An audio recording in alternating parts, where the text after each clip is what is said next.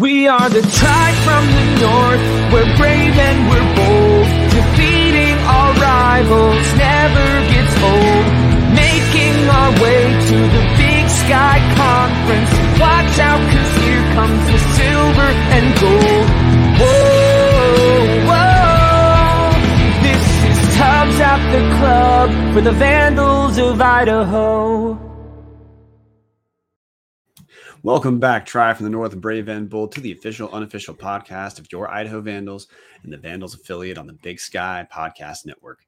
I'm your host, Brian Marceau, joined today by a co-host who missed last week, and I'm not going to let it go. The reason I screwed up Giuliano Falanico's name, calling him Justin, it was because Dallas was not here, threw off the rhythm, threw off the research. So, yeah, Dallas, you were back, but at least you had a vacation from hell to make up for making me screw up Giuliano's first name. Yeah, exactly. I wasn't here to be the person mispronouncing the name, so instead I went on the vacation from hell.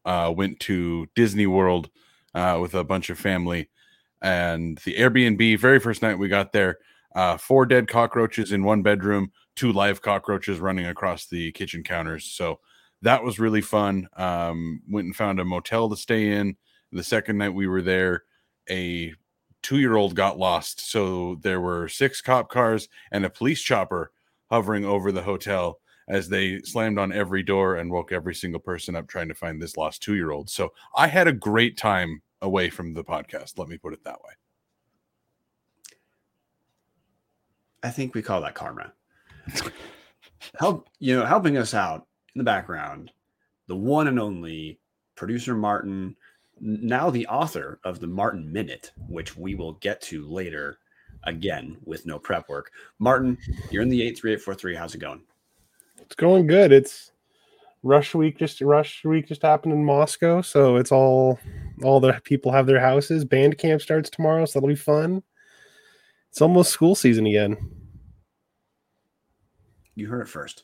Which, if it is almost school season, as we all know, look, it's August 16th while we're recording. Opening week for Idaho is September 3rd. This Saturday, which would be August 20th, Idaho has its final spring scrimmage. So look, we're closing in. And this week, we're gonna jump into Around the Bar, brought to us by Hughes River Expedition. A lot of the point of this episode is going to be to go over our Big Sky Conference preview, which we'll do in like 2 minutes. But Dallas, going to give you a couple quick updates we have from fall camp, get your reaction to it. These are minor, guys, but and also shout out to Taryn Kovac. He was on our show last week. He's only on the Idaho football beat for a little bit longer, but he's doing a kick-ass job. His writing right now is the best coverage of Idaho fall camp, courtesy of Taryn. One, Zach Borish, when Taryn was on, he said he had not seen a ton of Zach Borish in a lot of the live drills. That's because Zach Borish had an injury, which at this point is a non-issue. Today was one of the first days Zach was at 100% participation, and according to Taryn, he was looking pretty damn good in his new slash role, but a lot of that is as receiver, short passes. And the quarterback situation, still no clarity, other than to add, it is not a 3-man race. It's a 4-man race. We talked previously about Jabore Gibbs transfer from South Dakota State. We all know about CJ Jordan, who he's been on Idaho for a couple of seasons. We all know about Giovanni McCoy. He played for Idaho last season. But freshman Jack Lane, it has been a bit of a surprise. According to Taryn, he's still getting pretty good split with reps with the other 3.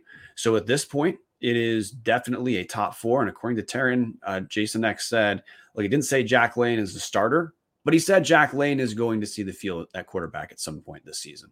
Dallas, after that quick update and response. Yeah, I hope that this is a case of all of the guys performing really, really well, and not a case of there's 4 guys that just haven't separated themselves. I find it really interesting that Jack Lane is in this competition. From what I remember, he's the walk-on of the 2 Layton brothers that joined over the summer. So it's very interesting that the walk-on quarterback is all of a sudden he's got skin in the game. I still would be stunned to see him win it. But if he does, hey, more power to him. But it is either a really good sign or a really bad sign that none of the guys have separated themselves so far. What Taryn told me is it's actually in between those two. This isn't an example of like in the spring where CJ and Giovanni didn't really separate themselves from each other, because in the spring, neither of them looked particularly great. According to Taryn, who's been in practice quite a bit, Jabore, CJ, and Giovanni, what they've all done is essentially rotated who looks the best out of them. This hasn't been an issue of underachievement. Now, you might say it's an issue of a little bit of instability, but it's more that multiple guys are making a reasonable case to be the starter. It's not that 3 or 4 guys are underperforming. For example, also like Jack Lane, like we just talked about, Jack Lane didn't move up the hierarchy because the other guys weren't playing well. Jack Lane moved up because Jack Lane played well. And that's why he's understood still is in the running. So that, by the way, that's Dr. Taryn just before coming on the show. That's what he told me about quarterback situation. Again, give Taryn a follow. Check out his stuff for Lewiston Tribune. I am ready to shift over now to our Big Sky Conference preview, unless you have something else to add, Dallas. No, I think let's get into it. Let's get into silly season. Okay. This is the official Tubbs the Club Big Sky Conference preview, going over how we do it for just 30 seconds, because on this show, we do previews a little bit different than other shows. We do a snake draft starting at the bottom. So I'm going to have the first pick, which means I get to pick the number 12 team. Dallas will go second. He has the 11. Last year, we had Coulter Nuanez. He would have been our 10 or our third pick.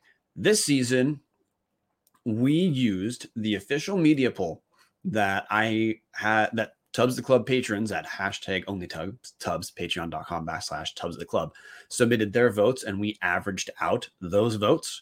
That's our third. So essentially, the Tubbs of the Club patrons, the poll they made together, that's our auto draft.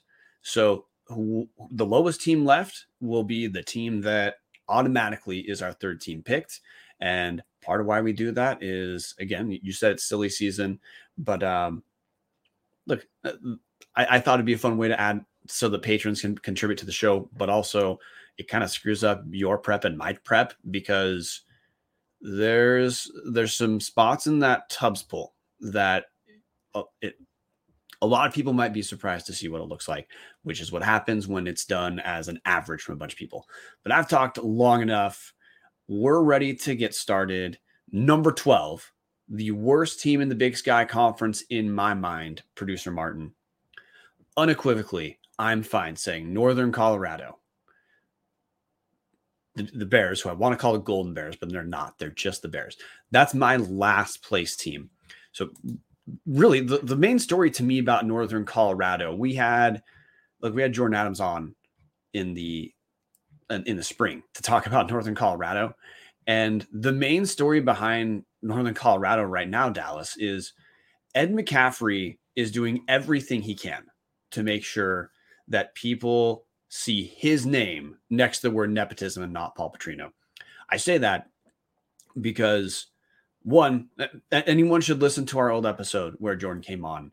The reports out of Northern Colorado were that Ed McCaffrey has not taken this job that seriously.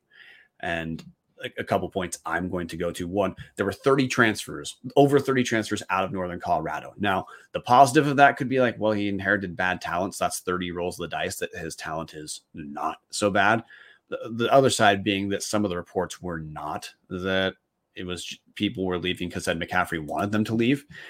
And the other thing I'm going to bring up, man, his son, Max McCaffrey, is their offensive coordinator, Dallas. In Big Sky play, Northern Colorado scored 12 total touchdowns the entire conference season last year, averaged 12.8 points a game. If there's any person who needs to be replaced, it's Max McCaffrey. He's not. So that's why I've got Northern Colorado at my last one. You've been on the shelf. Take it away. I mean, I wouldn't even say that Max is the McCaffrey that needs to be replaced the fastest. For anybody that hasn't followed the McCaffrey family terribly much, Dylan McCaffrey started at quarterback 9 games last year, 5 touchdown passes. 5 in 9 games, 5 touchdown passes. I don't care if you're out there running the wishbone. That is absolutely atrocious. You couldn't have said it better. Ed has determined that he wants to make this a Paul Petrino on steroids like tenure, where he's just going to give his kids the best positions that they possibly can, and when they fail miserably, whatever, they're the coach's kid, it doesn't matter. I could not, if I was one of the 12 Northern Colorado fans in the world, I wouldn't be more distraught about the state of the program than it is right now. Like you said, 30 some transfers. The McCaffrey family obviously was not doing anything correctly in year one. I see nothing that's going to turn that around in year two. The media guide is already talking about Dylan McCaffrey as the starting quarterback. Like that, there's not going to be a competition here to see if somebody can maybe throw 6 touchdown passes in a year. This is the worst team in this conference by a mile. I would argue it's the worst coached team by a mile. I don't see any hope here. Yeah, I used to do this thing with the Montana Mint podcast where I would just send them dumb research for fun. And one of the things I developed last year is Dylan McCaffrey Watch. And my last entry on Dylan McCaffrey Watch is that his yards per pass attempt was 4.99 in conference. That there were 11 running backs in the Big Sky who averaged more yards per rush than McCaffrey averaged per pass attempt. The bright side that you might say is there for Northern Colorado is with 30 plus guys coming in, you would maybe assume that their talent can't be worse. They do have one of the best linebackers in the league. It's returning all Big Sky linebacker David Hoge. Also, Northern Colorado picked up Elijah Dotson. He's a running back transfer. Back in 2019, he was first team All Big Sky at Sacramento State. Had some personal stuff that went on in the 2021 season, so he left Sacramento State. So, look, I mean, there are some guys who can play in Northern Colorado, but look, teams turn over from year to year, but it's not like Northern Colorado has any sort of promising thing to look at either side of the ball. I already covered. They scored 12.8 points per game in conference. Well, they gave up 33. They were more than doubled up in regular conference games. They have an out of conference schedule that Idaho fans would like to have. They play Houston Baptist. They play versus Houston Baptist. They play FBS Wyoming. Then they play at Lamar. So that's 2 FCS games. They don't play Montana or Weber State. So that's a couple of the better teams off the table, which means they play all the bad teams who aren't Northern Colorado as well. But in spite of that, no, their last place, they are officially written off until further notice. Completely agree. And this actually is a great segue into point 11 or team 11. Brian, did you have anything else you wanted to bring up about Northern Colorado? No, thank you for getting us off of Northern Colorado to your first drafted team at number 11. You know that getting us off is the thing I do best. #OnlyTubs. Team number 11 is going to be the Idaho State Bengals. If you're looking at the Northern Colorado schedule, that's probably the one Big Sky game that they really have a shot at winning. And it's because Idaho State is about just as bad as Northern Colorado. When we were doing the research for this, returning all Big Sky players, none. Preseason Big Sky players, none. There is no talent here at Idaho State. Brian, the story here is Charlie Ragle, obviously in his first year. What can he even do? What can he bring out of this team? You talk about bad quarterback play, and this team has that written all over it. I think the only thing that separates them from Northern Colorado is they do have a new head coach, which means you at least have some level of hope no matter who it is. Yeah, and Charlie Ragle, he was a special teams coordinator at Cal. So the small positive, because I think the ceiling for Idaho State is being the best of the worst teams. I think the floor is death match with Northern Colorado for bottom of the conference. You can't imagine that Charlie Ragle could possibly be worse than Ed McCaffrey, because Charlie Ragle, at least, look, he earned his stripes. He earned this job by being a special teams coordinator. Idaho State picked Ragle over other Power 5 coordinators who applied. And look, maybe the wheels falling off of Rob Fennessy at the end of last season means a little bit more than we understand.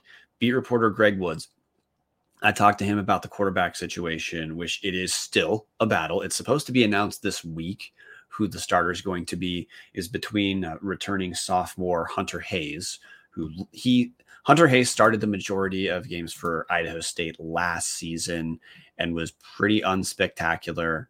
6 touchdowns, 7 interceptions, 1,036 yards on 162 attempts, 54% completion percentage. Tyler Vanderwall was the starter for Idaho State in the spring. He was the newcomer of the year in the spring season and looked like he could be pretty good. He went out early with an injury last season, then he was out the whole year. But at this point, according to Greg Woods, the takeaway on Tyler Vanderwall and Hunter Hayes is they actually look pretty damn close to each other as far as output, which might be surprising to people relative to how Tyler Vanderwall looked in the spring. But I mean, that might just mean to me, Dallas, the takeaway we have from the spring season is, look, if a team looked terrible like Cal Poly in the spring, it's because they sucked. But playing well in the spring season probably didn't really mean anything. Like, hey, Weber State won the league 6-0 with a lot of close games that didn't make the playoffs the next season. Tyler Vanderwall may be a version of that. Of, look, if he's not really beating out Hunter Hayes, I don't think anyone saw Hunter Hayes play last season and thought, well, that's a future All Big Sky quarterback. He's not beating him out. So I think, look, it always takes coaches a year at least in football to kind of get their guys and get things at least beginning to turn around. I expect it's going to be kind of a rough year in Pocatello, but people are going to be maybe more okay riding off a rough year because it's a new guy. Completely agree. It's the new guy. He's got to have 3 to 4 years to get his guys in, get his system in place. Like, you're going to just struggle through it. There's not a whole lot of coaches that are going to come in and turn a team around immediately, especially in college football. I know we're all hoping that Eck is going to do that, but the math is not on the side there. Realistically, a new guy comes in and he's got to kind of clean house. And that's what this looks like with Idaho State. Now, this could be spun in a way of, hey, Vanderwall looked pretty good in the spring. Yeah, Hayes was pretty awful last year, but he was playing as a freshman. Another year underneath him, he might be a little bit better. Or you could spin it the other way and say the spring season really didn't show anything at all, and Vanderwall is not very good, and Idaho State from there is just not going to be any good. I do want to mention JT Jones jumping into the comment section. Hard to rate ISU there with them beating us a lot recently. It really isn't that hard for me to rate them there. You look at it as kind of Eastern versus Idaho in the last few years. There have been a couple times that Idaho has gotten Eastern, but I don't think anybody would say that makes Eastern not one of the top teams in the Big Sky. Now, this year, pending this poll here, they might not be a top team in the Big Sky, but historically they have been a top team in the league. And yes, Idaho's gotten them once or twice, but that's the rivalry game. Anything can happen. That's the same way I picture this Idaho State team. Yes, they have beaten Idaho a handful of times recently. That doesn't take away from the fact that they are ass cheeks every other week. Yeah, and just to walk through those two games, well, look, most recently, Idaho beat Idaho State in the most meaningless football game in the history of football to close out 2021 when both coaches were fired. Then in the spring, Idaho State barely beat Idaho, but that was also the Nikhil Nair game where he passed about 30% completion percentage, and Idaho State barely won. So, look, JT Jones, that's a reasonable point that, look, Idaho State has at least been competitive with Idaho. We might get into that more in the Idaho section because I don't think it's a matter of Idaho State playing up. I think it's historically Idaho playing down. But that's, to me, that's look, Idaho State lost some skilled players, some good players too, like Tanner Connor, wide receiver, very good wide receiver, like NFL levels and making a training camp roster. He's gone. Running back Malachi Rango, he was pretty good last season. He's gone. So a ton of the names for Idaho State, they're just guys who we've never seen play in the Big Sky. So at this point, you look at Idaho State, they were terrible last season, and some of their best players graduated, like O'Shea Trujillo, also linebacker, he's gone. Whoever they have that's good, we've never seen them play. So and Ragel's a first-year head coach. So until we see this footprint of how they're going to be different, I don't know how to put them any higher. I can't say I interviewed Charlie Ragle at Media Day, and he said one of the things people will notice is Idaho State is going to probably try to run the ball more than they had over the last couple seasons, which stylistically is in line with a lot of the Big Sky, especially Big Sky where there's turnover at the quarterback position. Dallas, you ready for me to move on to our next team? Yeah, absolutely, Brian. I was expecting more. Sorry. Well, I've got nothing more. Last thing, so one thing we didn't say about Idaho State, then I will move on. Glad for that filibuster.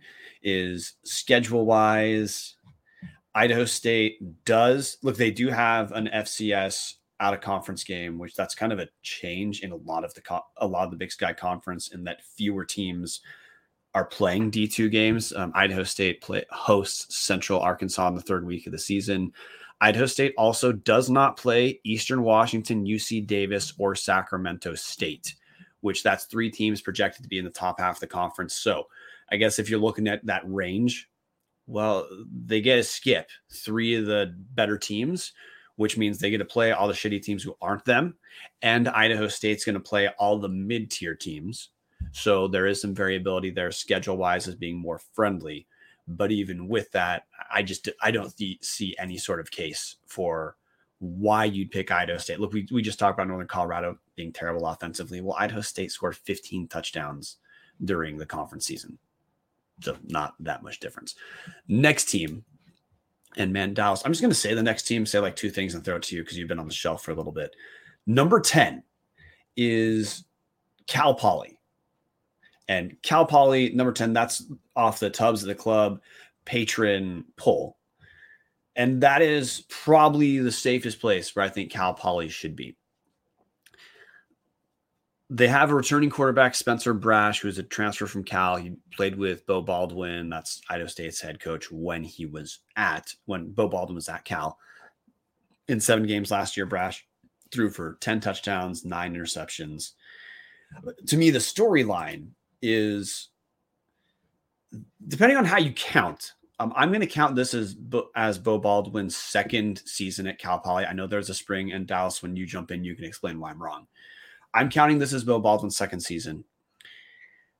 Cal Poly was pretty damn awful last season. They were appallingly bad in the spring. Is 2 years enough to do the complete roster turnover that Idaho State is going to need? That Cal Poly is going to need to go from that triple option to the more spread offense that Bo Baldwin runs. Mixed. I read an interview with Bo Baldwin where he actually cited cost of living in San Luis Obispo as more challenging to turning around Cal Poly than the academic standards of Cal Poly itself. To me, we're in the second year, though. I don't think this is enough time relative to the floor of where Cal Poly started. I think we start to see some promise out of this team, which is why I'm happy the patrons put Cal Poly at number 10. But I think they're like Idaho State. Their battle right now is, can they be the best of the worst few?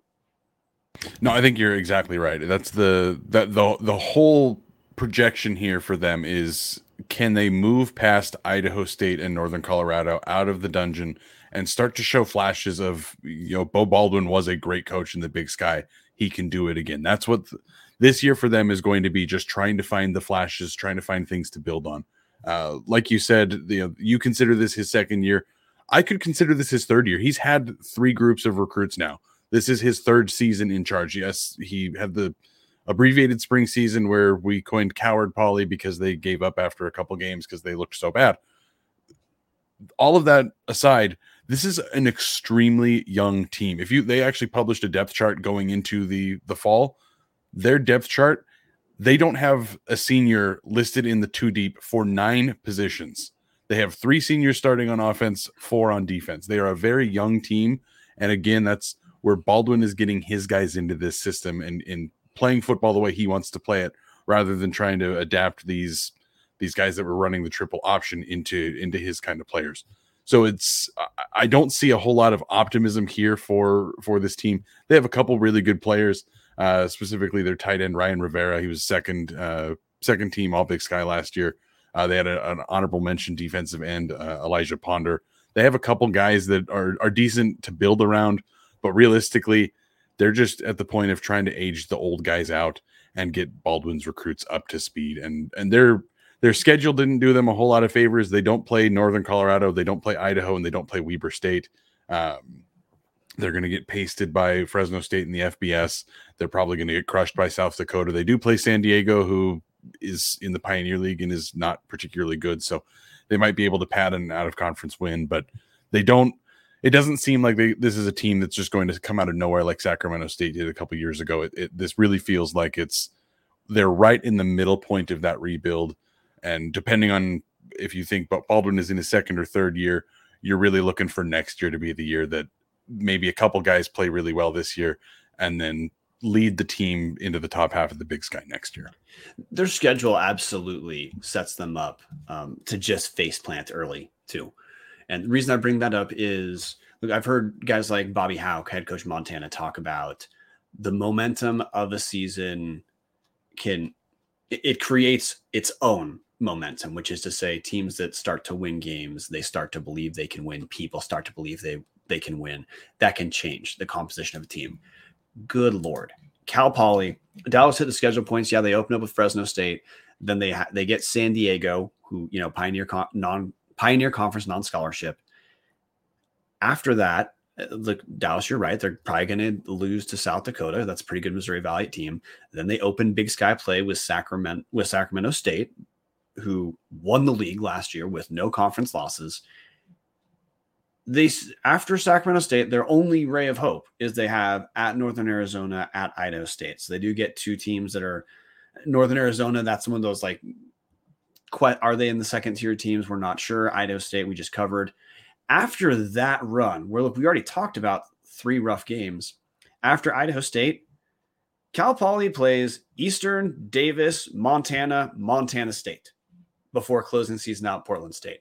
So if Cal Poly is going to show some growth, they better show it early, because after October 15th, that's at Idaho State, it's more than a month before Cal Poly has any sort of shot, just based off the talent that they're going to run up against. So, yeah, I co-sign with you. Whether you say this is second or third, I don't think people should be impatient with Beau Baldwin whatsoever. I think this was a huge job. And similar to how Idaho State, we said, had a chance, like their schedule was a little bit more favorable. Cal Poly, no. If we were going strictly off strength of schedule, I'd probably say Cal Poly should be towards the bottom, but I will never vote for a Ed McCaffrey team over Beau Baldwin team. That's all I have for number 10, Cal Poly. Dallas, are you ready for me to do a terrible job of surprising Martin and pick my number 9 team? Absolutely. Let's do it.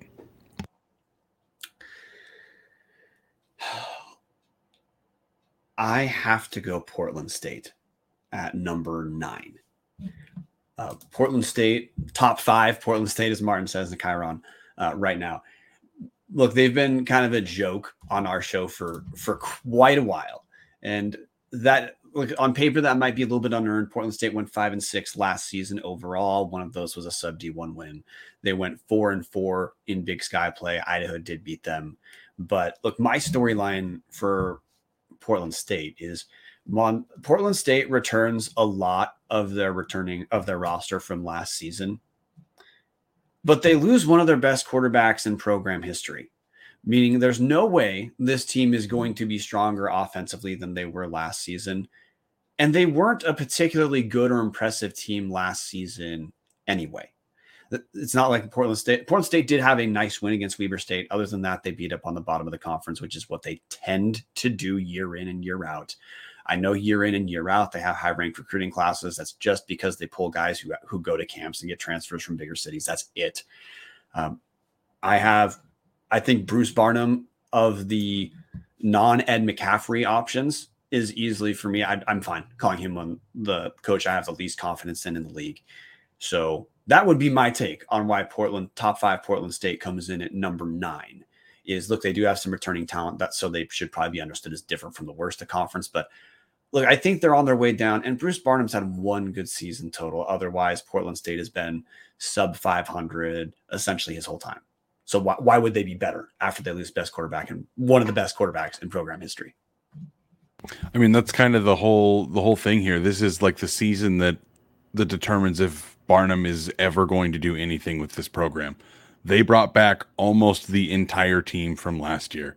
except obviously the quarterback. And that's the biggest problem for them.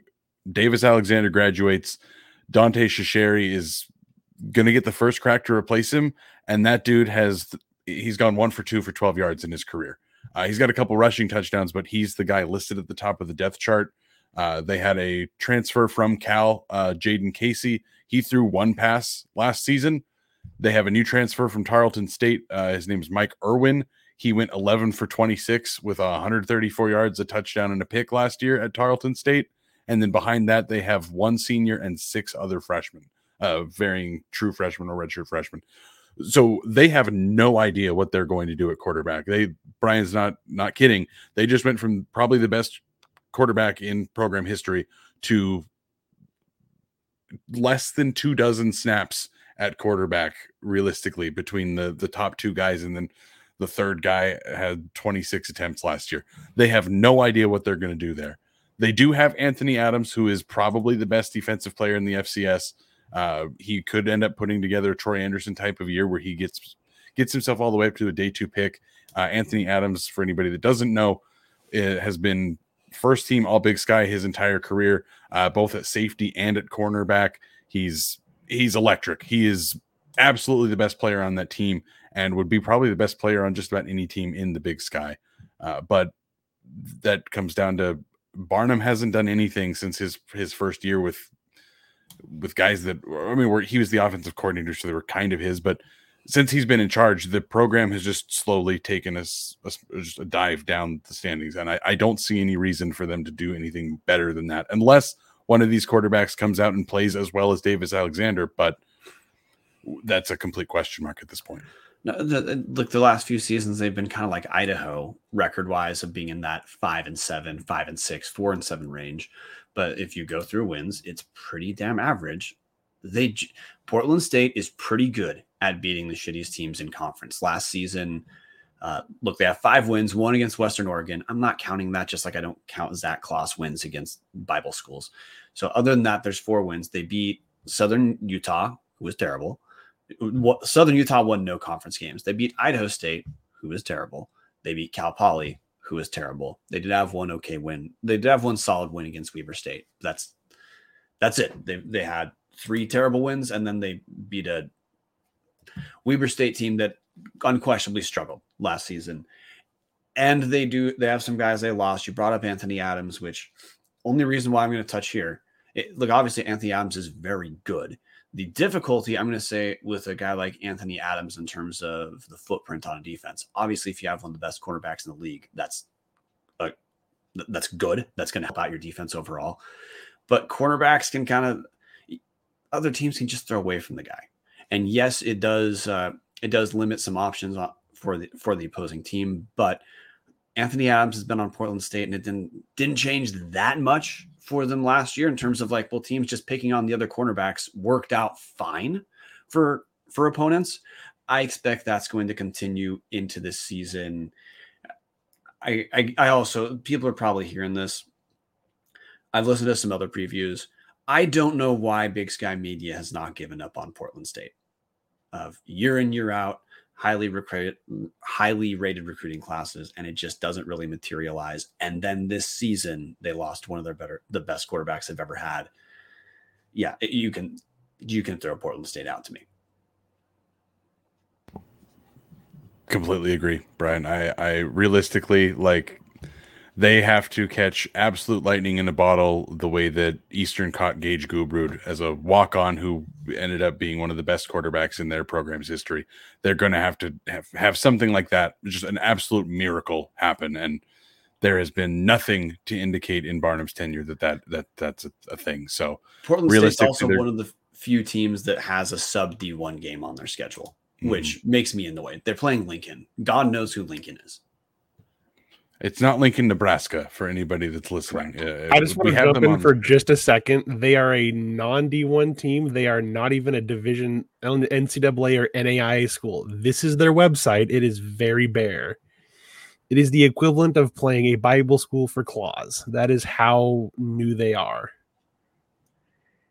Okay, yeah, this is just getting worse. They don't play Montana State, UC Davis, or Idaho State, but Well, I mean, look, they don't play Montana State. That makes their schedule easier. UC Davis is, in that mid-level. But they also, look, missing out on Idaho State, this has been a trademark of Portland State. They beat the shittiest teams. Well, there you go. They miss out on one of the shittier teams. I'm done talking about Portland State. Dallas, I'm going to let you go.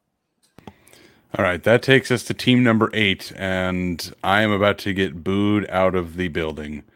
I am going to take Idaho number 8 overall. And I know the comment section is about to explode. I know that we have talked a whole bunch of positivity about the way that Eck is turning this program around, but I also am trying to dabble with a healthy dose of realism here. Idaho has looked pretty goddamn awful since they came down to the Big Sky. Now, I think that at the end of this year, I don't think Idaho is necessarily going to finish 8th. I do think that the major storyline here is going to be, wow, they replaced their idiot head coach with somebody that knew what they were doing, and all of a sudden they're a 500 or better ball club. But right now, the writing on the wall, if you're just trying to be impartial and look at everything that you can, Idaho has a handful of returning guys from the All Big Sky teams. Favai is fantastic. Roshan's great. Therese Trainer, Hayden Hatton, Logan Floyd. There's talent here. But Idaho hasn't had 4 D1 wins in a season since they returned to the Big Sky. Now, I think they can do that this year, but there's depth problems along the offensive line. The quarterback isn't settled yet, which I'm hoping means that it's because there's guys that are just blowing the doors off. But there is a chance that the quarterback competition isn't settled because nobody has grabbed the job yet. That is something we have to consider here. There is a legitimate chance that this is more of a rebuild than we talked about. We got flamed like crazy for talking about how stupid Paul Petrino was in the last few years of his coaching. Well, if there were people out there that completely defended him and that he had done nothing wrong. If Paul Petrino hadn't done anything wrong, that means the talent on this team isn't good enough. So either those people were right and there's not enough talent on this team, or Brian and I were right. Paul Petrino was an idiot, and replacing him is going to turn this completely around. I hope that that's what's going to happen. Right now, I've got to take him at number 8. Brian, fire back.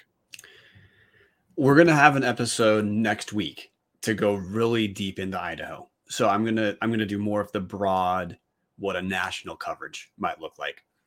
And first, at number 8 in the conference, to me, Dallas, this is where we've exited the teams that we know unequivocally they're going to suck.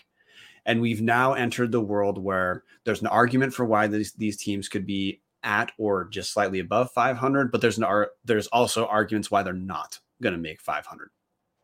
The argument against Idaho making 500, one thing we've talked about is Idaho. Look, this is Jason Eck's first year. Just like we talked about Charlie Ragle, it takes time to get all the guys you need to get for the head coach to get the footprint on it, his program he wants. Jason Eck has been clear. His work at South Dakota was developing linemen, and that takes time. Idaho has a good set of, we talked about last week with Taryn, the number ones on Idaho's offensive line are good Big Sky linemen. Might not be all league, but they're good. There's a gigantic drop off right now between the 1s and the 2s, and offensive linemen are going to go down throughout the year. Hold that at the same time with our defense should be significantly improved, but like our pass defense last season was worst in the league. So just doing anything different at all should improve it. Idaho picked off 2 passes total in Big Sky play last season. So from this far away, that's why a person should be skeptical about Idaho. Dallas talked about the quarterback of we haven't had a guy separate himself. Bigger deal is when offensive linemen go down, Eck hasn't been there long enough to get his guys to develop enough offensive linemen. And again, like I'm filibustering Dallas for like 2 seconds. One of the big differences between Jason Eck and Paul Petrino is Paul Petrino used a ton of his walk-on spots for wide receivers who never saw the field. Jason Eck is using his walk-on spots for linemen and some tight ends who, if just a few of those guys develop and eventually play, it's going to make a radical difference in the kind of team we have. It's the model he did at South Dakota State, but it's his first year. I wouldn't put Idaho this low, but the point of this is not to talk about polls. It's why would you be skeptical about Idaho Take 5? That's why. Dallas also talked about why a person could be bullish on Idaho being good this season is that if you think Idaho had enough talent to be solid in the Big Sky and we just need to get rid of a moron coach, we got rid of a moron coach. We've already heard Rob Orich on our show talk about how the defense is going to look different. We've already heard reports that the defense looks much better. I believe those reports, and I think it's going to yield differences. But if you're like taking this from a national perspective, until the first year coach shows that stuff, we haven't seen it. So though there should be optimism in Moscow like we have right now, there's a reason some people are having Idaho at number 8 and Dallas, Idaho. We have Idaho at number 8. Well, the coaches put Idaho at number 8 and the media put Idaho at number 9 in preseason poll. That sounds like your slotting of them is pretty indicative of where the view of Idaho football outside of Moscow is right now. I mean, I think it's a lot of the same reasons that I kind of pointed out. Like there's just not a lot of depth here for all of the great recruiting classes that Petrino had. There's just not a lot of depth here, and you're not going to get through a season fully healthy. If Idaho did get through the entire season with whoever gets the quarterback job, be it Jabore, be it CJ, be it Gio, Jack Lane, Ridge Dutchakal, hell, Nate Sisko comes back, whoever it ends up being, if that person plays every single snap and the 5 guys that are playing first day in the offensive line, if they play every single snap, then yeah, this is a completely different story. But that's not what's going to happen. And so when there's 3 starters down on the offensive line, I don't think there's enough depth here to carry Idaho through the bulk of the season. And that's why I have them at number 8. Which takes us, and again, listeners, we're going to talk about Idaho for a long time next week. We're on purpose not doing the Idaho deep dive 2 weeks in a row. That takes us to the patron poll at the number 7 position, the auto draft. That is going to be your Northern Arizona Lumberjacks. Head coach Chris Ball. Is this his 4th season? This is his 4th. It depends on how you count. This be his 3rd season. Chris Ball came to Northern Arizona in 2019, took over for a longtime head coach Jerome Sowers, and NAU they've been a different version to me of Portland State since Chris Ball's been here. Like 2019, team was decimated with injuries, but it was not particularly great. They're in that 5-way tie for last place, 2-6 in conference, 4-8 overall. In 2020, they were okay, but sub 500. And then in 2021, they're 4-4, 5-6. Again, right in that Portland State kind of level. That is at the literal level, some improvement. So I guess if you're looking at, hey, why would a person pick NAU in this new tier of teams that could be okay, could be terrible? Why would you pick NAU over Idaho? Well, NAU has beaten Idaho the last couple times, and 4-4, 5-6 with returning quarterback RJ Martinez, one of the few returning quarterbacks, RJ Martinez, it took about 4 weeks into the season, 4 or 5 weeks in the season for NAU to figure out what they're doing at quarterback. Freshman RJ Martinez was freshman of the year. Last season looked pretty good. They also returned one of the best running backs in the league, and Kevin Daniels. He's a sophomore. He was 2nd team All Big Sky last season. That's 2 young contributors, meaning that they contributed significantly as freshmen coming back. Just basic improvement, even if it's not wholly linear from those 2. You would assume that means Northern Arizona is a little better. Plus, they've had guys like Anthony Swinney. He's safety. He's been a contributor in the Big Sky for a while, but missed a good amount of the spring and last season with injuries. So I guess that would be the case, Dallas, about why you might pick NAU over Idaho.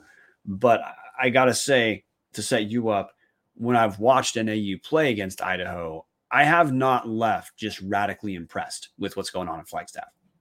No, I completely agree. This is like the most mediocre team of mediocre teams. Ball has done a fine enough job there. Went 4-8 his first year, 3-2 in the spring of 2021, and in the fall of 2021 they went 5-6. Like they're just kind of stuck in neutral. But like you said, RJ Martinez might be one of the best quarterbacks in the Big Sky right now. I mean, he's one of the few guys returning. Like, you could make a case that he's one of the 3 best quarterbacks in the conference just because he's one of the few guys that came back. He looked pretty good. He was the freshman of the year last year. Like, they have some talent, and I think that's why they kind of slot here in the, that 5 through 8 range of like the teams that are maybe going to be able to try to push for a playoff spot, or maybe they're going to struggle to go 500. That's what this team is. It's tough to, it's really tough to project this team. They have the quarterback. They have one of the best running backs in the league. They have a stud offensive lineman. They have Morgan Vest in the secondary, and he's one of the better players in the league. They have a couple guys that are studs, and then everything else is just kind of meh. They had 7 or 8 receivers last year that all got considerable playing time. None of them were like world beaters. They're just a team with a bunch of decent players that doesn't seem to get everything to click. Now, if they're all growing, maybe this is the year that they take that step forward. But really, what we have seen throughout all of Ball's tenure is they kind of hang around. They play down to bad teams and up to good teams, and they kind of do what Petrino did before the wheels fall off. They're just kind of stuck there, not really making progress one way or the other. Now, schedule-wise, Northern Arizona, they play 2 FCS games, which good news for them. They play 2 FCS games. Downside, there's no guaranteed win on their FCS slate. Last season, they played South Dakota, which is this FCS slate. They got just destroyed. Now, it should be understood. It took Chris Ball about 4 to 5 games to figure out RJ Martinez was the guy. I mean, Northern Arizona lost to Northern Colorado last season, but from then on, they were a bit better. Out of conference, they play at Arizona State. That's Pac-12. They play at Sam Houston State, which is a rough FCS game. Then they also host North Dakota. Missouri Valley teams tend to be tough. Schedule-wise, they do have the benefit here, and this is something that we glossed over on Idaho because we were trying to move on and talk about Idaho more next week. NAU does not play Montana.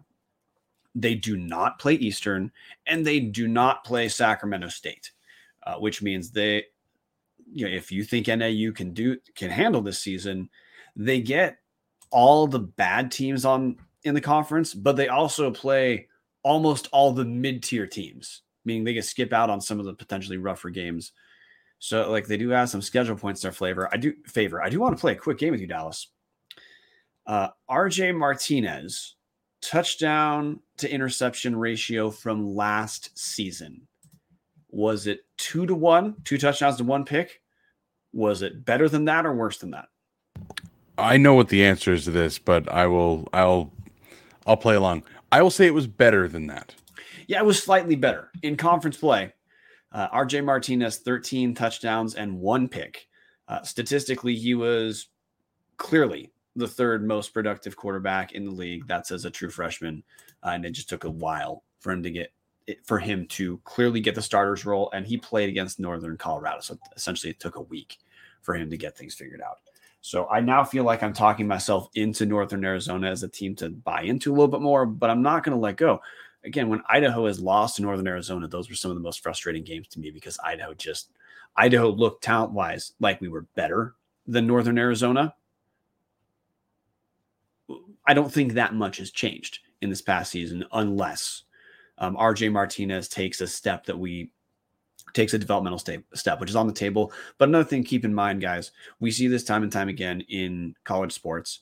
Being very good as a freshman does not mean you're going to be better as a sophomore. Guy has to actually do it. A lot of fans assume linear growth from year to year.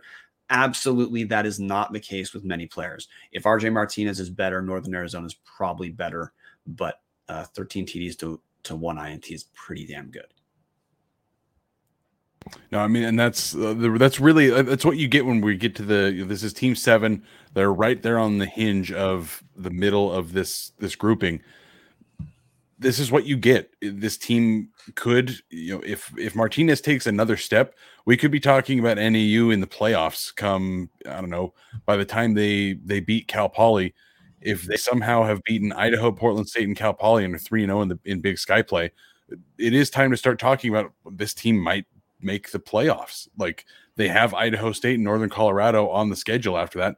There's realistically 5 wins on the table.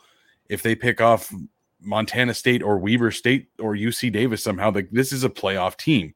Or Martinez doesn't take the step forward. They lose to Idaho. They lose to Portland State. They go into the Cal Poly game thinking we have to win out if we want to do anything this season. So that we're really at that point of, we don't know. This team could be really good. This team could be mediocre to bad. It's just, it depends on the growth of some of these guys. We're at number 6 now, which is my draft pick. And Martin, again, I am just hanging you out to dry in terms of giving you advance notice. To me, Dallas, we're still in that mid-tier of these. There's a case these teams are not that great. There's a case these teams are okay, but we've kind of shifted into, if you're a gambler, you're more likely to gamble on the next couple teams we go over as being better. Whereas like NAU and Idaho, because those teams have not done it yet, you're more likely to gamble them as being lower. And Martin, you got it. UC Davis is my pick at number 6, which I got to tell you, I really want to be low on UC Davis compared to the rest of the conference above them. UC Davis was picked as number 5 in media, number 5 by coaches. Tub patrons were absolutely right throwing UC Davis at number 6. And the part of why I am not that high on UC Davis is the last couple seasons, UC Davis has been like a fringe level playoff team. In the spring season, Dan Hawkins told me at media day they got invited but turned it down. I asked him to confirm, so you are telling me you were on the phone and someone told you that you guys could go and you guys chose not to, and he gave a non-answer. So I think that's bullshit. I don't think they made it in the spring.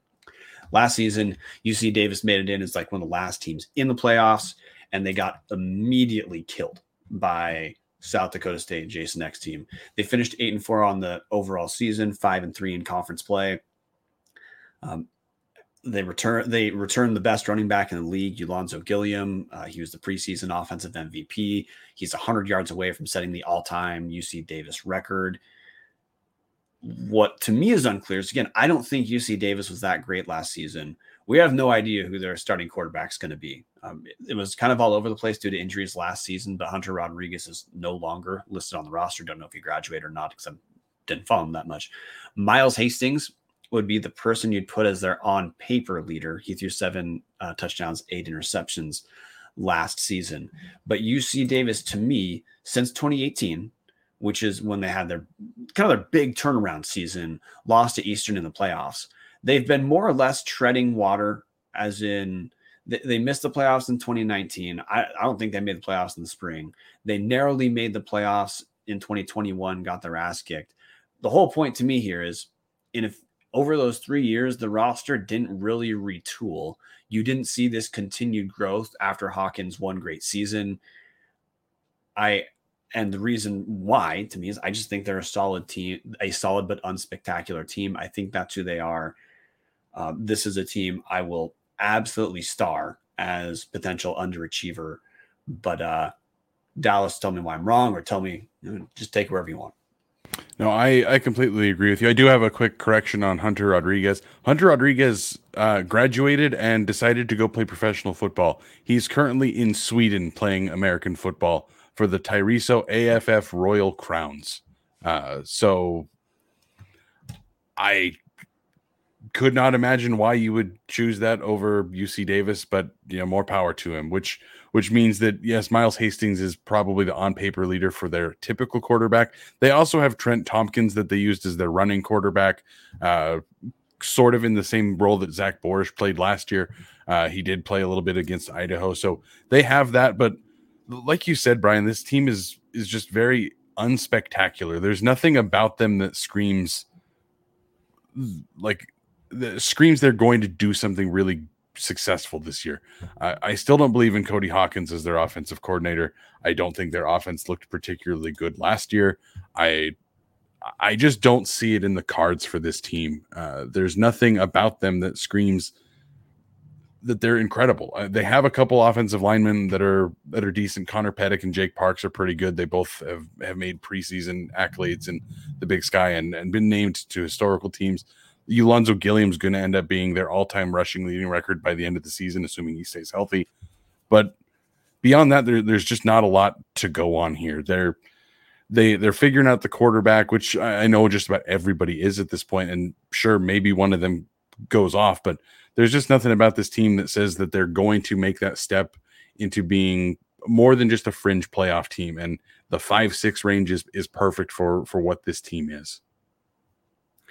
And for UC Davis last season, look, this is why I'm not high on them. Is last season UC Davis, their entire season was made in week 1 when they beat a terrible FBS Tulsa team 19-17. Other than that, kind of out of nowhere win once you look at the rest of their schedule.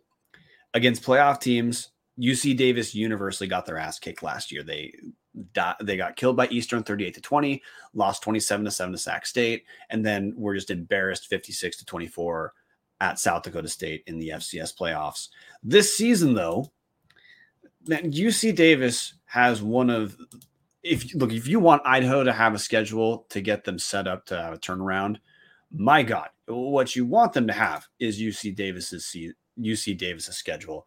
They don't play Eastern, they don't play Montana. Downside, like they don't play Portland State, but they also have 2 FCS out of conference games, including against San Diego. But otherwise, they've got a lot of the weaker or questionable part of the conference, especially after October 8th. They get Northern Arizona, Northern Colorado, Cal Poly, Idaho State. That's before playing Idaho. So look, if we talked about Cal Poly having a schedule set up to kill momentum, well, look, midseason UC Davis has a schedule that should give them at least 4 wins. So look, they're going to finish at least like around that 500-ish area. I just don't think this is a team that should be in any sort of discussion about moving into that upper tier, because I don't think there's any evidence at this point. I mean, look at their stats from last season in terms of offense, overall total offense, total defense. You just have to believe there's a huge influx of talent, because total offense, UC Davis was number 8 in the league. And then total defense, UC Davis was number 10 in the league. They still made the playoffs, but it was partially because they had an easy as hell schedule. So again, an unspectacular team has an easy schedule this season. They're going to be at worst case scenario 500-ish, but that's why they are, to me, they have underachiever, or like getting their, if they face plant in the playoffs, they have getting their ass kicked in round 1 written all over them. Well, and one of the things that you didn't mention about their schedule is, the back half of their schedule sets up really nicely, but the first half of their schedule is hell. They go to Cal FBS, they go to South Dakota State, they host San Diego, then Weber State, and then they go on the road to Montana State. So there is a very realistic chance that they go 1-4 to start the year. And then, yes, they run into NAU, NoCo, Cal Poly, Idaho State, Idaho, before finishing up with the Causeway Classic. So they could rattle off 5 wins there, and all of a sudden you're 6-4 going into the last game of the season. So there certainly is an easy end to that schedule, but they also do go through a bit of a murderer's row there, running into, I know Weber State has maybe not been quite as well as they had been in previous years, but they're still a pretty decent program down there. I hate to admit it, but this is a team that could run into just a bunch of problems. I've made that argument for Idaho for years of going through just the buzzsaw at the start of the season and you kill all of your momentum. They do have that bye week separating Montana State and Northern Arizona for themselves, but they could absolutely run into a buzzsaw here, be 1-4, and just get caught by NAU, and then all of a sudden your season's over. I've got no pushback. No, you're right. They've got the buzzsaw. I mean, to me, they have 500-ish written all over them schedule-wise. With the NAU game is probably the most important game UC Davis has of the entire season. You ready to? We're now getting into more interesting non-Idaho teams to me. Dallas, you've got the number 5 pick. Yeah, with the number 5 pick, we're going to go with our pals over in Cheney, the Eastern Washington Eagles. Obviously, last year 10-3, lost to number 6 Montana, 57-41, something like that in the second round of the FCS playoffs, in a rematch of a game that they'd already beaten Montana once. Their preseason, number 15 in the stats poll, 18 in the hero poll. The big storyline here is, what are they going to do at quarterback? They lost Walter Payton Award winner Eric Berrier. He's going to be yet another person to add to the list of all these legendary Eastern quarterbacks. They have redshirt senior Gunnar Talkington, who is the leader in the clubhouse, and it seems like he's going to be the guy, but he seems like he's more of a game manager. For anybody that followed Eastern throughout the last decade or so, think of the transition between Vernon Adams and Gage Grubrud. There was 1 year of Jordan West in there. He was a fine quarterback, but he wasn't good enough to carry the team past 6-5. That's probably what they're looking at with Talkington, but they do have a bunch of talent there. They have a bunch of guys returning from all Big Sky lists. Now, did some of those offensive guys, did they get elevated by Berrier? Are they enough to elevate Talkington? This is like the most intriguing team to me in the Big Sky, because there's absolutely the chance that Talkington does show up and they put together 9 or 10 wins again, or there's a chance he shows up and he is Jordan West and they struggle to hit 500. This is probably the most, I think, variant team of any of the teams in the Big Sky. 100%. It's not even worth looking up their offensive stats to compare from last season, because it's just going to be a different animal without Eric Berrier.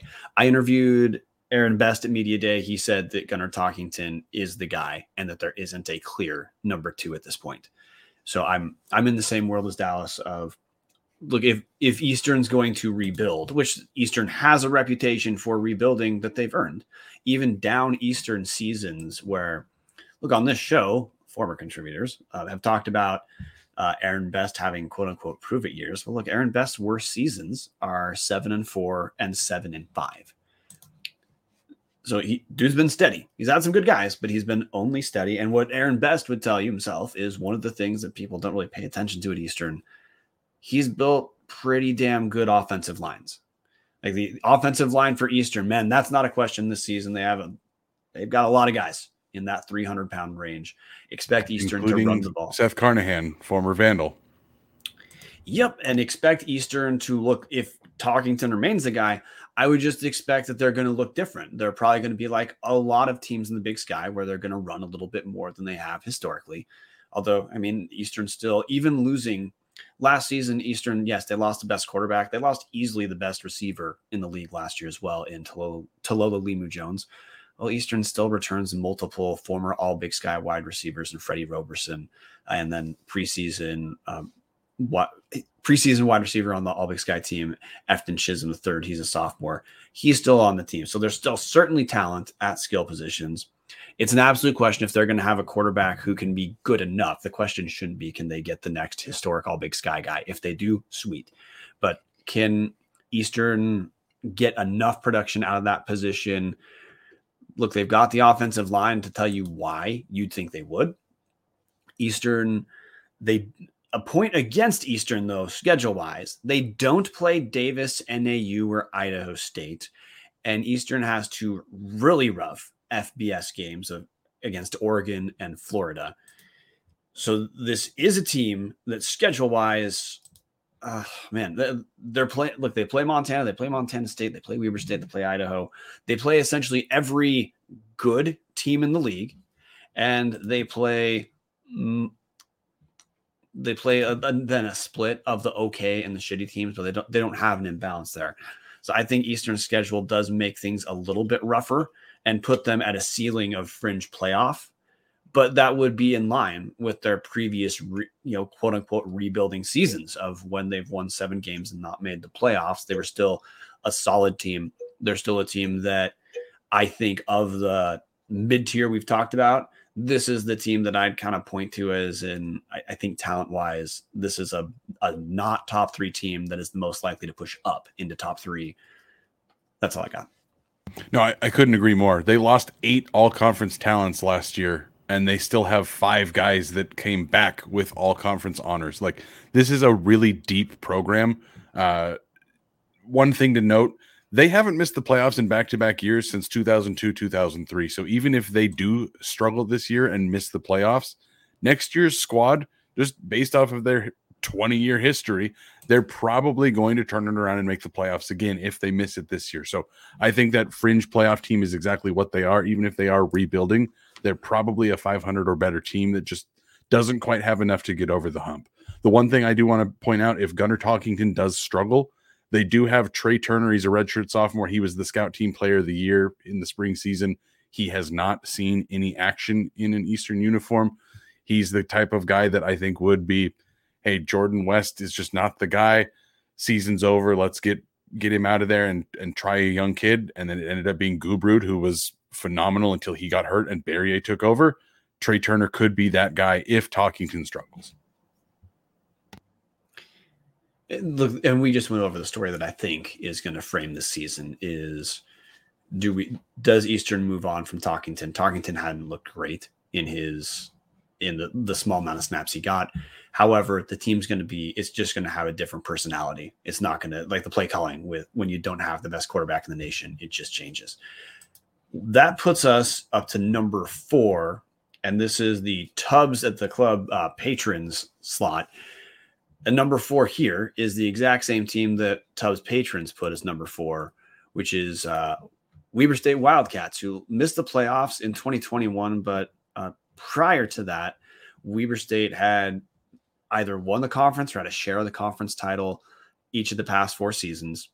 Going to take 1 second to shit on Weber State. They play Western Oregon to open the season. That's a Division II team. There's only a few sub D1 games in the entire Big Sky schedule of the composite schedule of all the teams total, and Weber State has one of them. They do get Utah Tech, formerly known as Dixie State, in the out of conference, and Weber State doesn't. This is where pause for Weber State. They don't play Idaho, Northern Colorado, or Cal Poly, which means 2 of the worst teams they don't play. And they play all of the teams that are in the top or thought of as being in that middle tier of the conference. The story here, Jay Hill's teams, they have a pretty damn set personality. They play great defense. They're going to get points on special teams. Can they score at all? Last season, it didn't work. And last season, to me, it looked like the rest of the conference is kind of catching up in physicality. Whereas I don't know if Jay Hill's teams are going to be able to continue to make the playoffs unless he can take a Xanax and let his offensive coordinator do something. But that to me was the question about what's really going to define this season for Weber State. Bronson Barron, he's a solid quarterback, is back. Josh Davis, great running back, is back, although he's had some pretty significant injury issues. But a rough schedule mixed with, I think, the rest of the conference is catching them. That's why you'd be questionable at number 4. But the reason you put him at number 4 is Jay Hill is only a good coach who's had essentially only good teams. No, the one thing I do want to point out about Weber State is we don't know yet if their offense is going to be the same 3 yards in a cloud of dirt and hope to outscore teams 12-9. Like, we don't know if that's going to happen this year. They do have a new offensive coordinator. His name is Mickey Mental. He was actually hired from a D2 school, Notre Dame College in Ohio. In his time there, they went 16-2. He is again an offensive guy. They averaged 40.6 points a game last year. They scored a ton. So if this guy's bringing a new offense here, some of the guys in the Big Sky Podcast Network think really highly of Bronson Barron at quarterback. Maybe they let him sling it around a little bit more, and maybe they do unlock a new tier of their offense, and maybe they're scoring in the 20s consistently, or maybe even the high 20s. But Brian, I think your points are valid here. Weber, as long as Jay Hill is there, their defense is always going to be physical. It's always going to be good in varying stages of good. It's going to be one of the at least top half defenses in the league. But I just don't know if they're going to score enough points. And right now, based on how their offense has looked throughout the Jay Hill tenure, you can't say they're going to immediately turn it around. This new offensive coordinator might do something, and they might really unlock the offense. But realistically, you're going to see the same team that Weber State has just been rolling out for years. They're going to punch you in the mouth over and over and over and hope that eventually you fall over.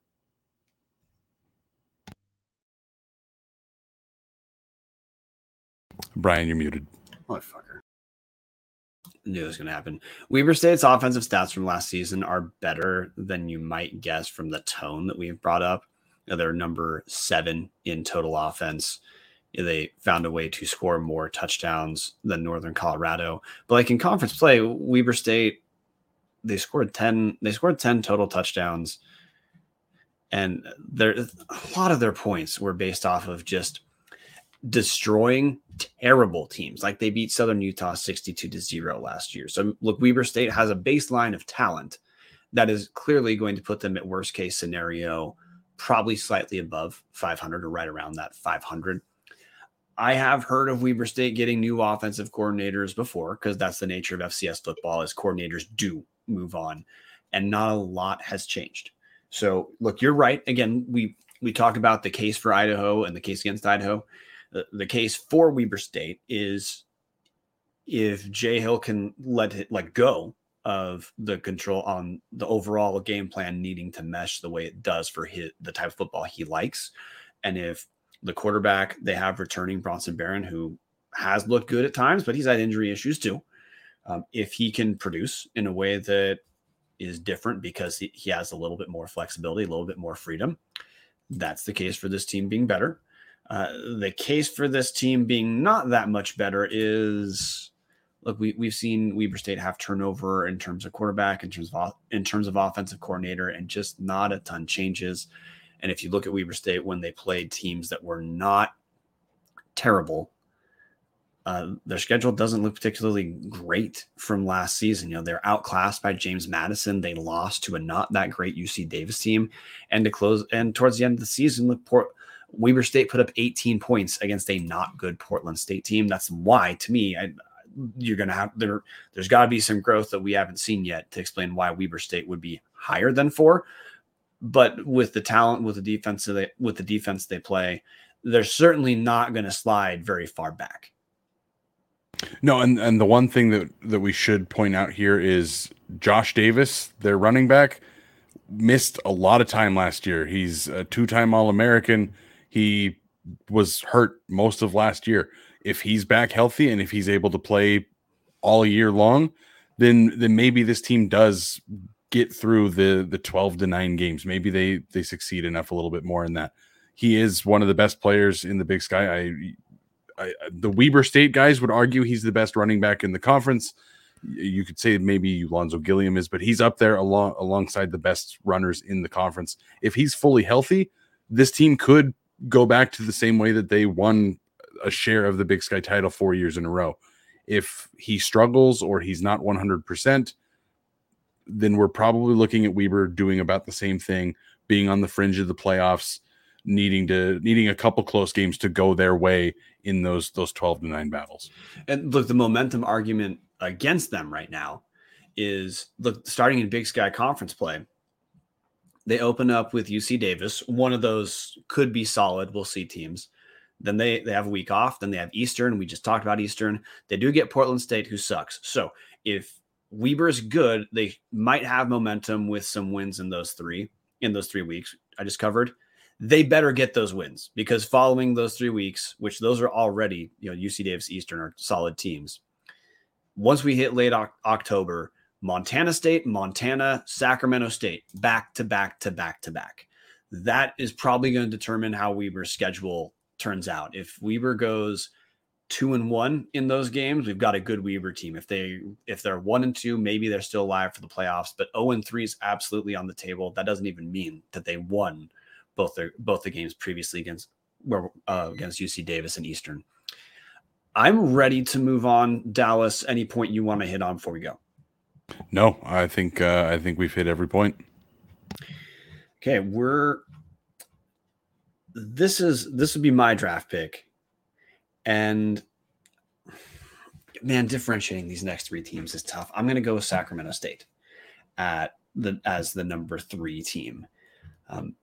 Sacramento State, the concern I have with Sacramento State is probably the same concern people are going to have nationally with Sacramento State. It's new that they're considered amongst the elite in the conference, but hey, they've won a share or won the league outright the last 2 normal seasons. But in both those seasons, Sac State has no playoff wins to show. And we're now talking about the teams where how they do in the playoffs is going to dictate what their season is. I don't think you should think of Sacramento State beyond number 3 in the conference until they do something against better teams. They also had Sacramento State had a very, very easy schedule last season. And this season, they don't have that same benefit. The teams they don't play are Idaho State, Montana State, and NAU. So they lose out on one team that sucks, one middling team, and one good team.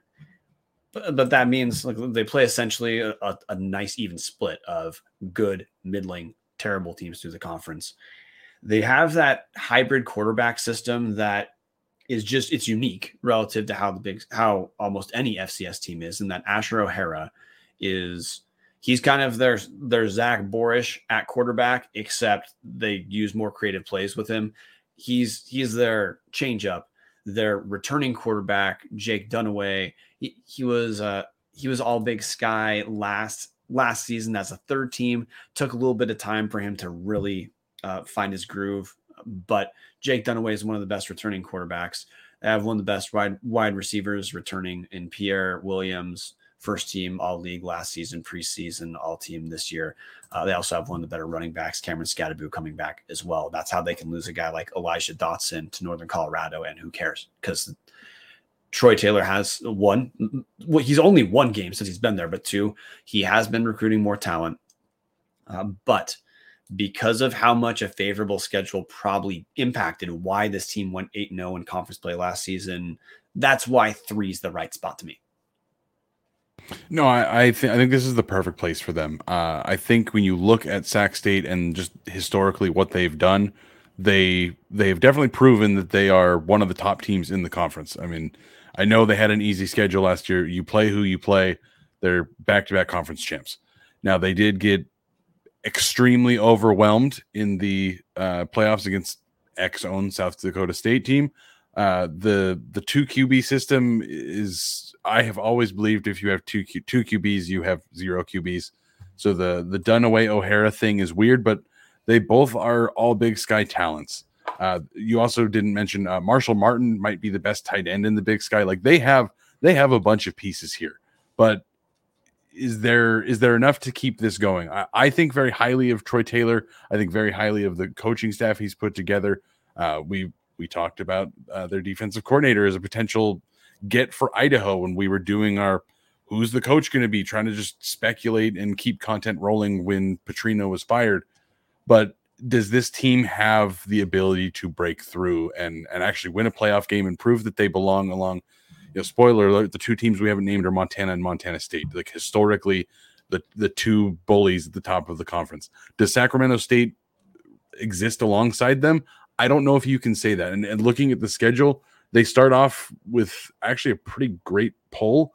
Their first 2 Big Sky games are Cal Poly and Northern Colorado. So realistically, they should just walk right over them. Then they go into Eastern Washington. Depending on how Eastern is doing, that could be a game that Sacramento State walks away with pretty handily before they run into Montana October 22nd. So the thing about Sacramento State is we're probably going to be having the same talks that we've had the last few years. Hey, they're at the top of the conference. Are they legit? Are they for real? We're probably not even going to know that until the Montana game. And it's tough to speculate because of just the way that their schedule does roll out with. They have the cream puffs to start, which is a great way to build yourself momentum when you're trying to get into conference play. Well, and in OOC, they open up with Utah Tech, aka former Dixie. That should be a win. Question, I guess, for Sacramento State is they hung tough but lost against Northern Iowa last season at Sacramento, but it took them a while. It took Troy Taylor a while to figure out.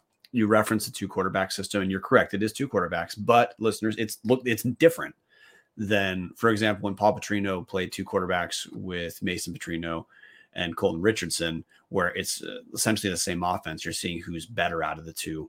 It's just radically different when Asher O'Hara is on the field. He's more of an athlete. He can pass. He can pass well enough to be a weapon, but he is a runner primarily. So when Asher O'Hara is on the field, it's rushes or it's more short passes. It's very different. Jake Dunaway, it's more a traditional offense. But like I said, Sac State has a schedule to potentially get momentum.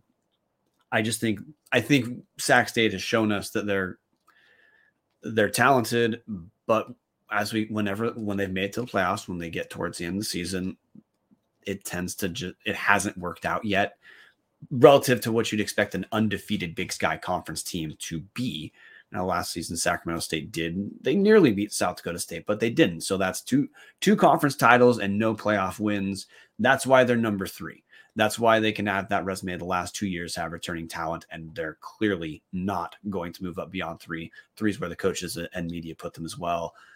Dallas. The coaches actually put them at second. I will point that out. The coaches actually put them at second above Montana State. And then in the polls, they're 7 in the stats poll and 10th in the hero poll. Okay. Thank you for that. I'm going to stand by what I said.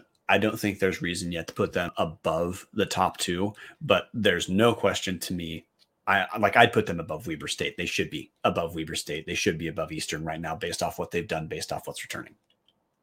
Completely agree. We've talked negatively about them and the different, we're poking holes in them, but realistically, I think they are a full head above Weber. They're above Eastern. They're above UC Davis. I do think that they are absolutely a class above all of these teams. And as long as something doesn't go horribly wrong with injuries or otherwise, this is a pretty close to a playoff lock. This team is a very good team. We're talking about the semantics of, are they national title contending quality or winning games in the playoffs quality, or are they get into the playoffs and then get crushed by one of the Dakota schools? And that's kind of the nuance of this conversation, which leads me right into the national championship talk. We're down to Montana and Montana State. I'm going to take Montana State at number 2. And here's why. Montana State did lose a handful of guys from last year's team. Obviously, the big name, Troy Anderson, one of the highest draft picks that the Big Sky has ever had. He looks like he's going to end up having a pretty good NFL career based on just the place he was drafted. I mean, Atlanta's terrible. He's going to have a bunch of options to play. He's going to get a chance to play all over the place. Tommy Mellott is, yes, the preseason QB of the year, but he didn't really play a whole lot. And we just don't really know what we're going to see with him.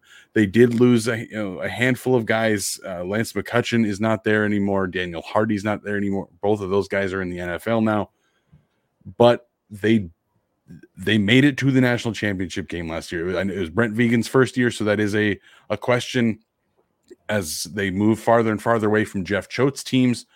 Is this going to continue? Can Tommy Mellott live up to the hype? But you look at the guys that they do have returning. Isaiah Afonso, probably the best running back in the Big Sky. But if you just went off of last year's production, they have Callahan O'Reilly, Ty Okada. They have a bunch of talent still in that system. And they just lost the national championship. Like you don't lose the national championship and then immediately become a terrible team. Like they are going to be the class of this conference once again. Yeah, an asterisk that there is Isaiah Afonso is going to be out for a little bit. He's listed as, I believe, month to month right now. So it's unclear when he'll be back, which that doesn't mean that there's not other talent. I mean, Elijah Elliott rushed for 243 yards in conference games last season, averaged 5.8 yards per carry. There's talent at the skill positions at Montana State.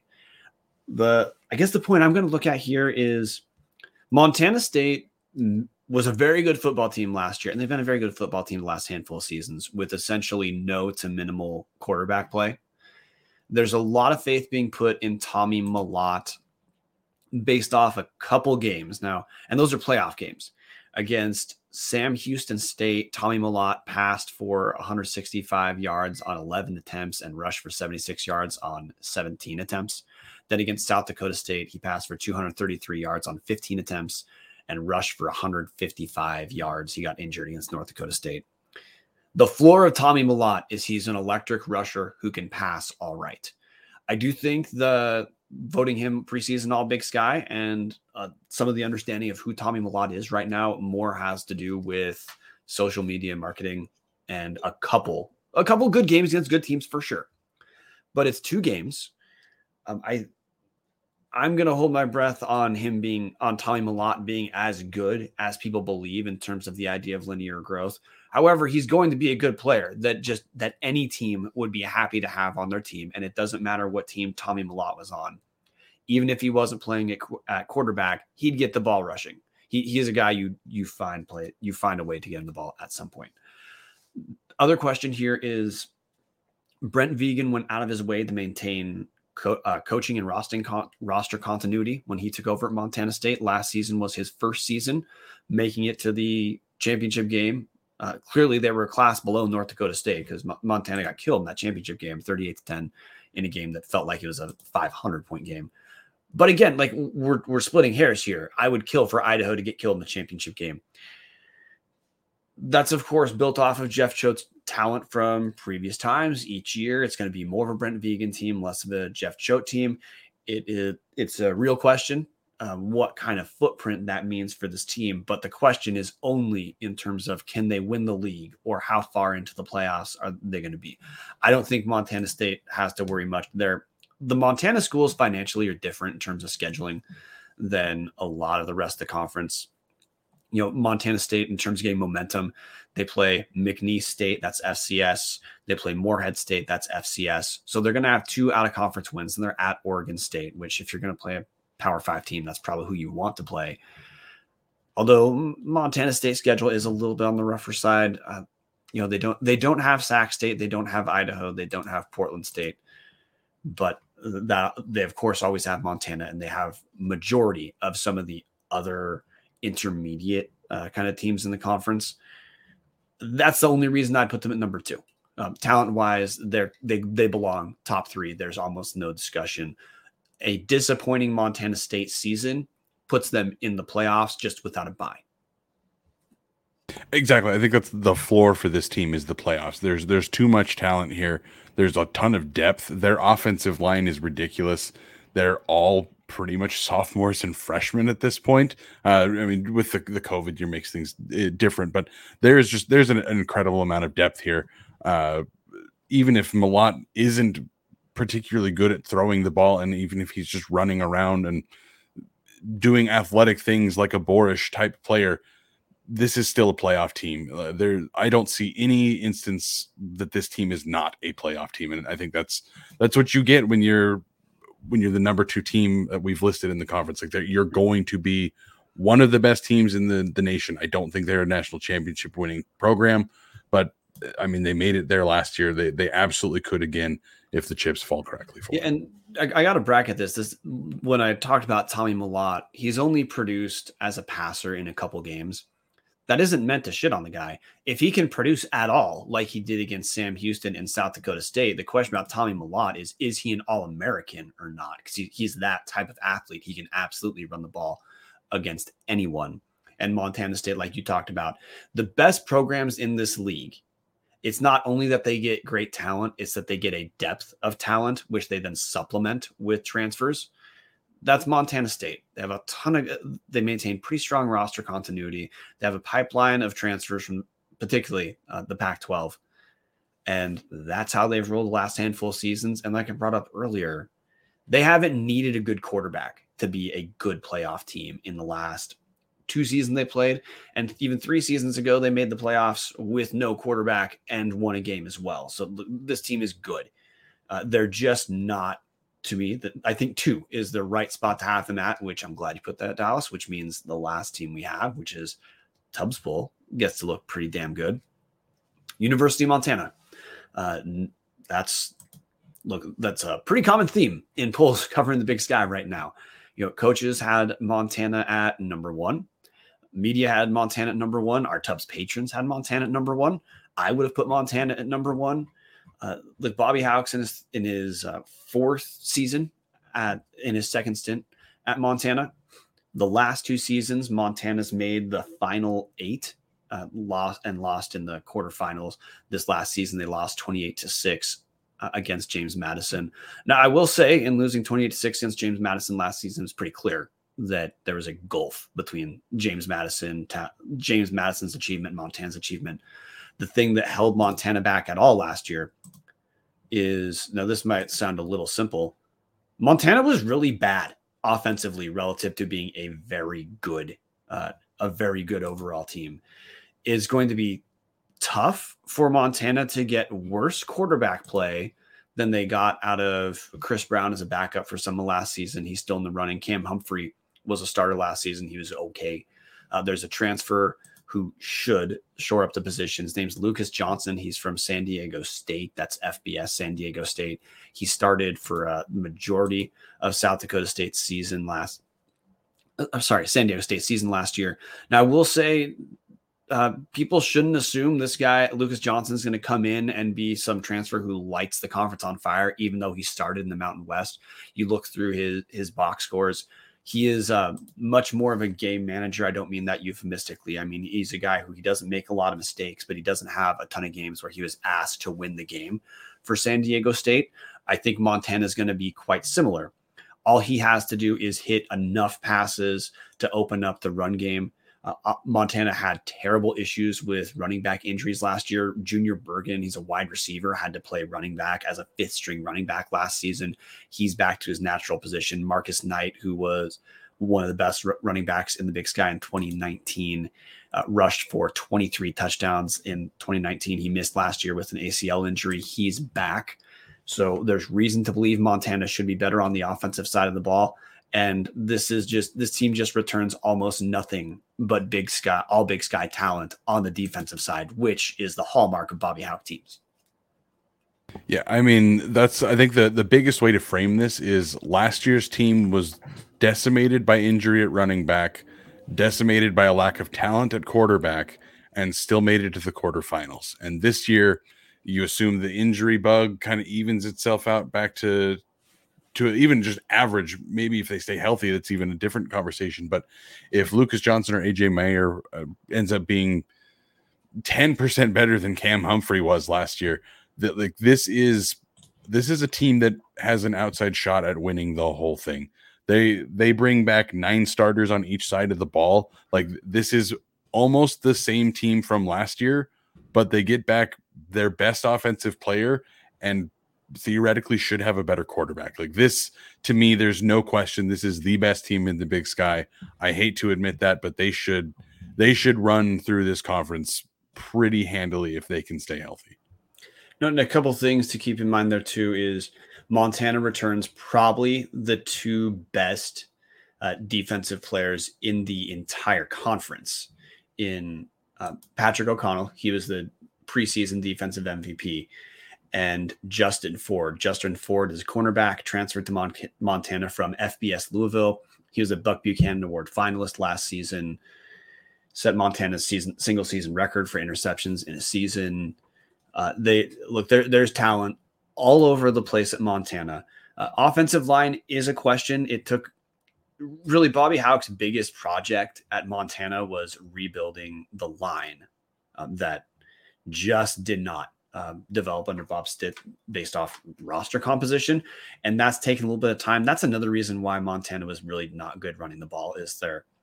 I guess the thing that might hold Montana back from being able to develop more is their offensive line going to be good enough against the best teams in the league? That's a real question. They lose some skill position talent, like Mitch Roberts is returning wide receiver.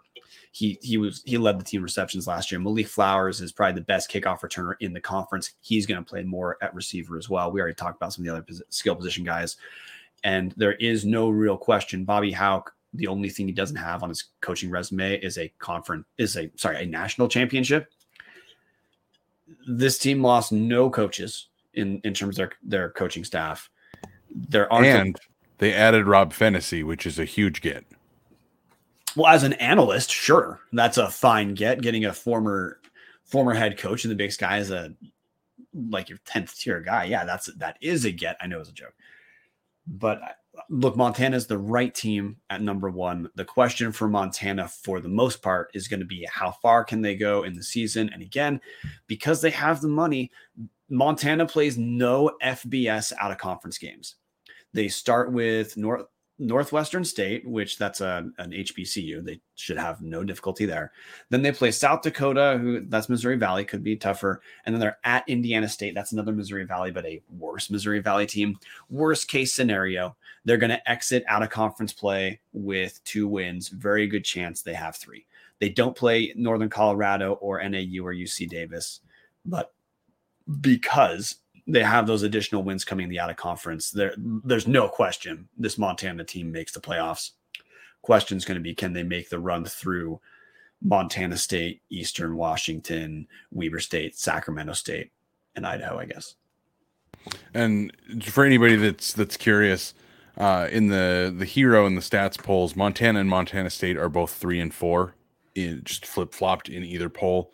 We are talking the cream of the FCS here, the Dakota State schools and the Montana schools, and that's your top 4 this year. This is, yes, it's always North Dakota State versus the field, but this is a team that is expected to have a shot at winning the title. This is a team that's going to need a lot of things to break the right way, but everything broke correctly for Montana State last year until Malott got injured in the finals there.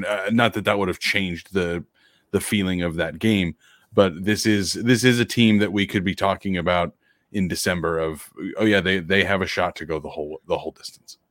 Yeah, last point I'm going to bring up is schedule wise, because I already talked about it, but I didn't go in depth enough. Montana has a very realistic chance of being 6-0. In that they already talked about their out of conference, but once they get to Big Sky play, they open up with Portland State, Idaho State, week off, then Idaho. And though, again, I think Idaho is going to be better than the last few seasons. On paper, people should pick Montana to beat Idaho today. Well, that means, look, they're going to be 6-0 heading into their first real challenge of the season against Sacramento State.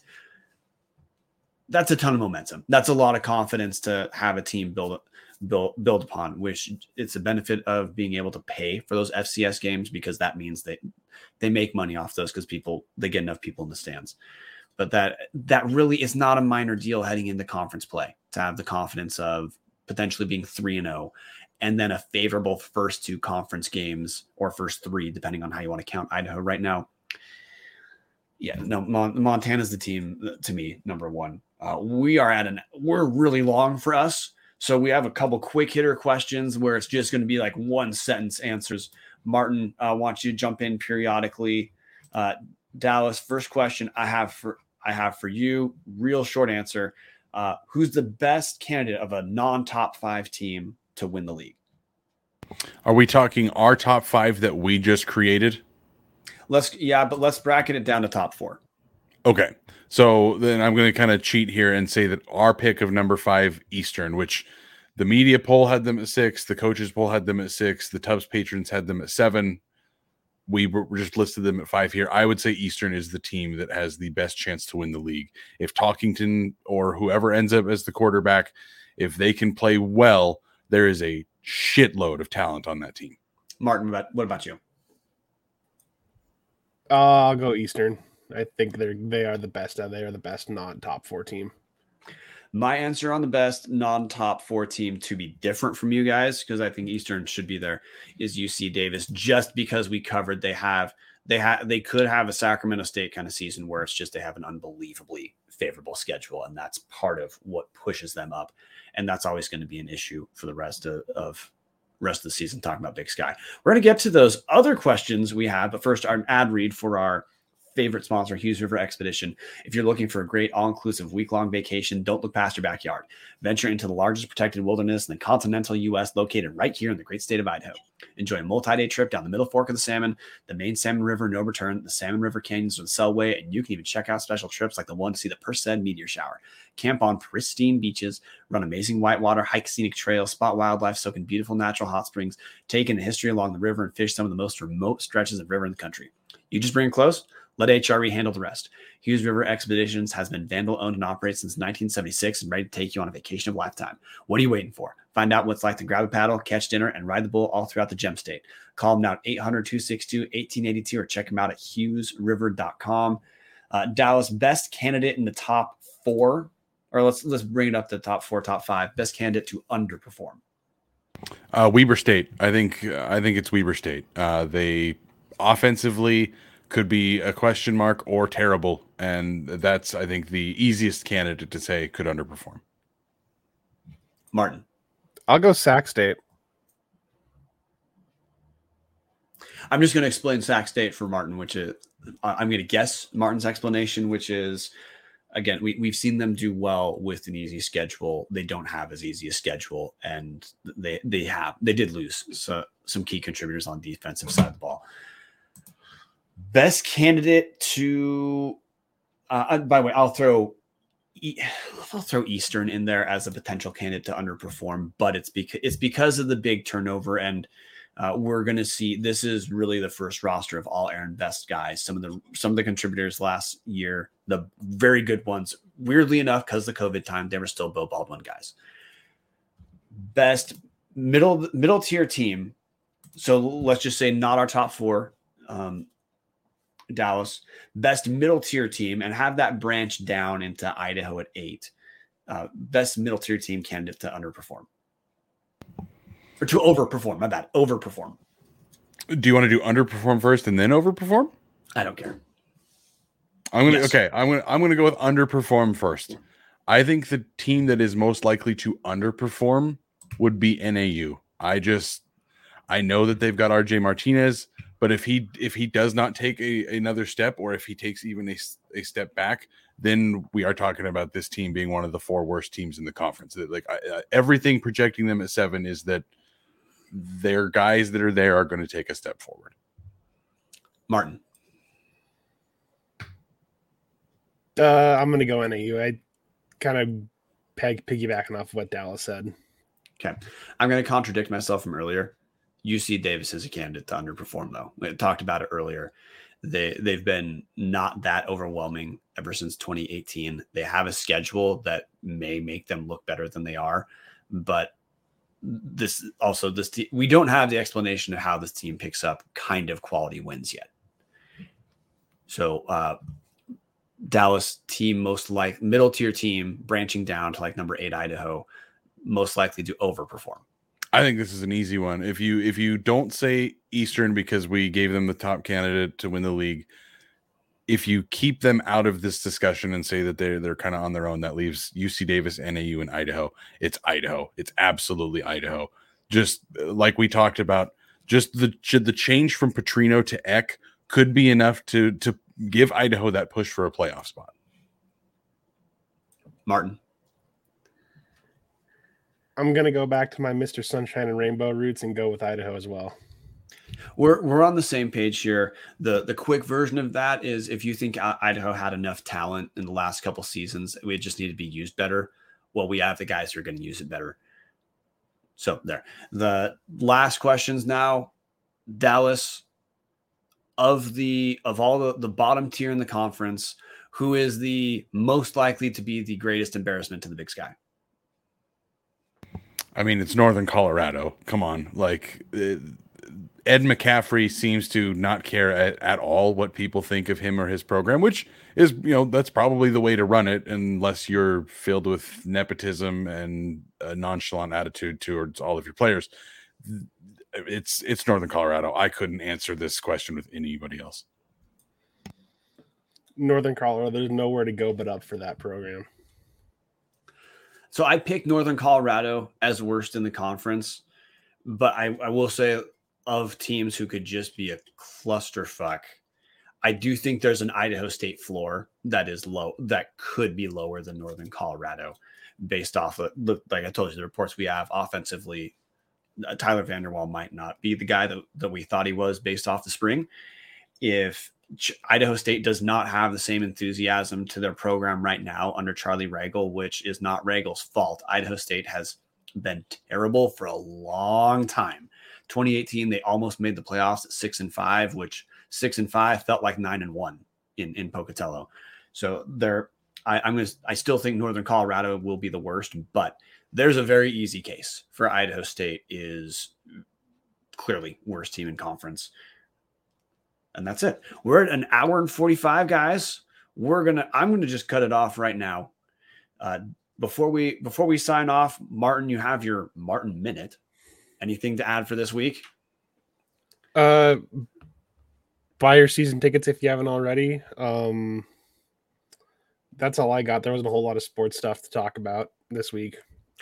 The Idaho does have their football team has their last scrimmage this Saturday at 9:30 in the Kibbe Dome. If you're a season ticket holder, you get to go for free.